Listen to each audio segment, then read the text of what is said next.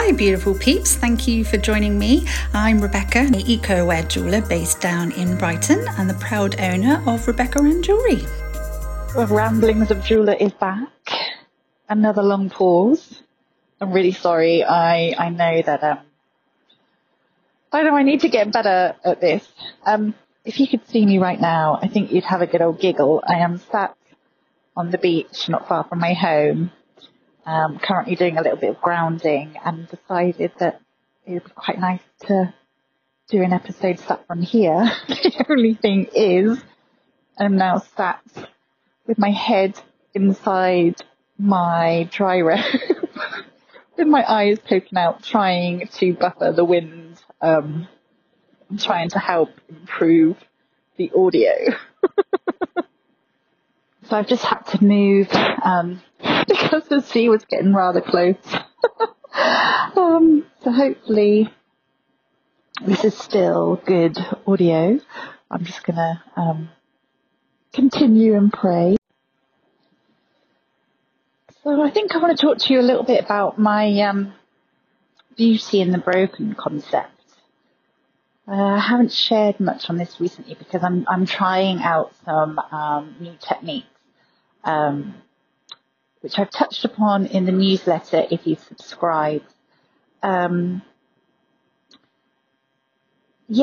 It's leaning towards and taking influence from the Japanese philosophy.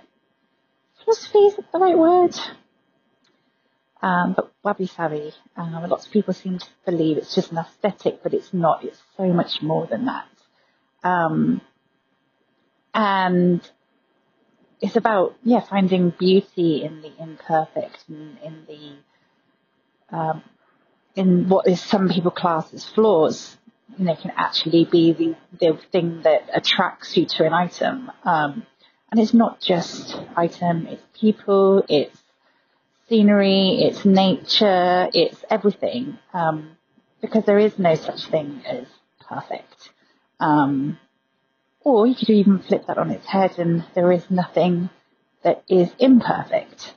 But yes, this is around the concept of that and how actually perhaps something is more beautiful because of its so-called flaws or damages. With regards to tea ceremonies, the pottery that's been repaired is the most highly regarded and the most valuable, and I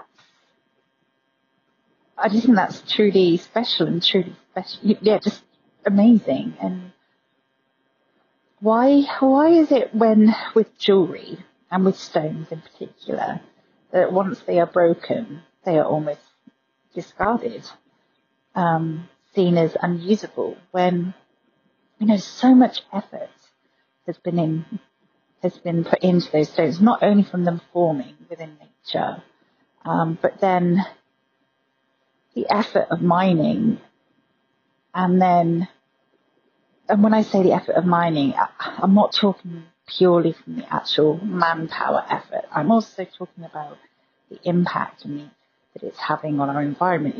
Why go to all of that to just discard something because it has a chip or a piece that's broken? And so, what happens to these items that are financially viable to be recut? And so, I've been exploring some new techniques and some ways of highlighting these damages, but also ways of incorporating them as part of the design. It's just really exciting. I have the first few pieces made. I actually did something very scary and something I never thought that I would do, but I applied for quite a prestigious show, and I submitted the first piece, or the first finished piece, The Beauty in the Broken, as my entry. Now, people who participate in this show each year, their skills and their workmanship are just second to none. They are truly incredible and mind-blowing. goldsmiths and silversmiths. But I wanted to put myself out there and put my work out there and my concepts out there. And so I went for it. And it's really exciting and equally nerve-wracking to have your work examined at that level. So once I know more, I'll let you know, even if I don't get in, which is a high probability just because competition is so fierce. But even if I don't get in, the fact that I actually put it out there is something that I'm very proud of. So yeah, at the moment I have a few pieces complete for the Beauty and the Broken. I have other pieces that I'm currently working on, and I'm just waiting on one piece of material to arrive to be able to try my new concept out with regards to some of the stones that are quite heavily damaged, that are proving slightly tricky to set in the way that I envisioned. It's definitely been a lot of trial and error with this collection, which has been really interesting. It's almost taking me back to my uni days, which is almost 20 years. It'll be 20 years next year. Of that exploring and seeing what works and what doesn't work, and really testing your imagination. And so yeah, that's the exciting thing. And I'm currently working with two suppliers. So I have a refining company that have saved their stones from the refining process. So some of them are damaged and some of them aren't. And then I am also working with a stone dealer that I have known since I was at university, actually at the very first place that a tutor recommended that we go to for the very first ring that we made at university.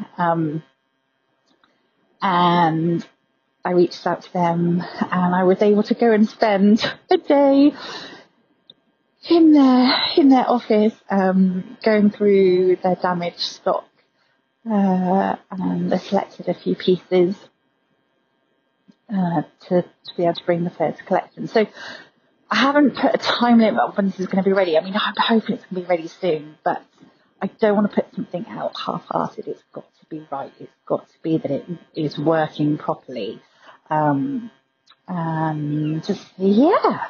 So there's just a few more details for you on the Beauty and the Broken, but it's all around my belief in reusing and recycling and upcycling and reclaiming what we already have rather than always looking to something new. So yeah, that's going to be a short episode today, but I hope it's been of interest. And who knows, if this is a success, doing a podcast from the beach, then this might be something that I continue, as it's been really lovely to sit here and talk while looking out at the sea and the sky and watching all the seagulls and hearing the waves in the background, which for me is rather calming. All while I've got my shoes off and buried in the pebbles for my grounding. So yes, thank you for joining. And I promise there will not be such a big gap in between episodes. Alright, take care. Bye.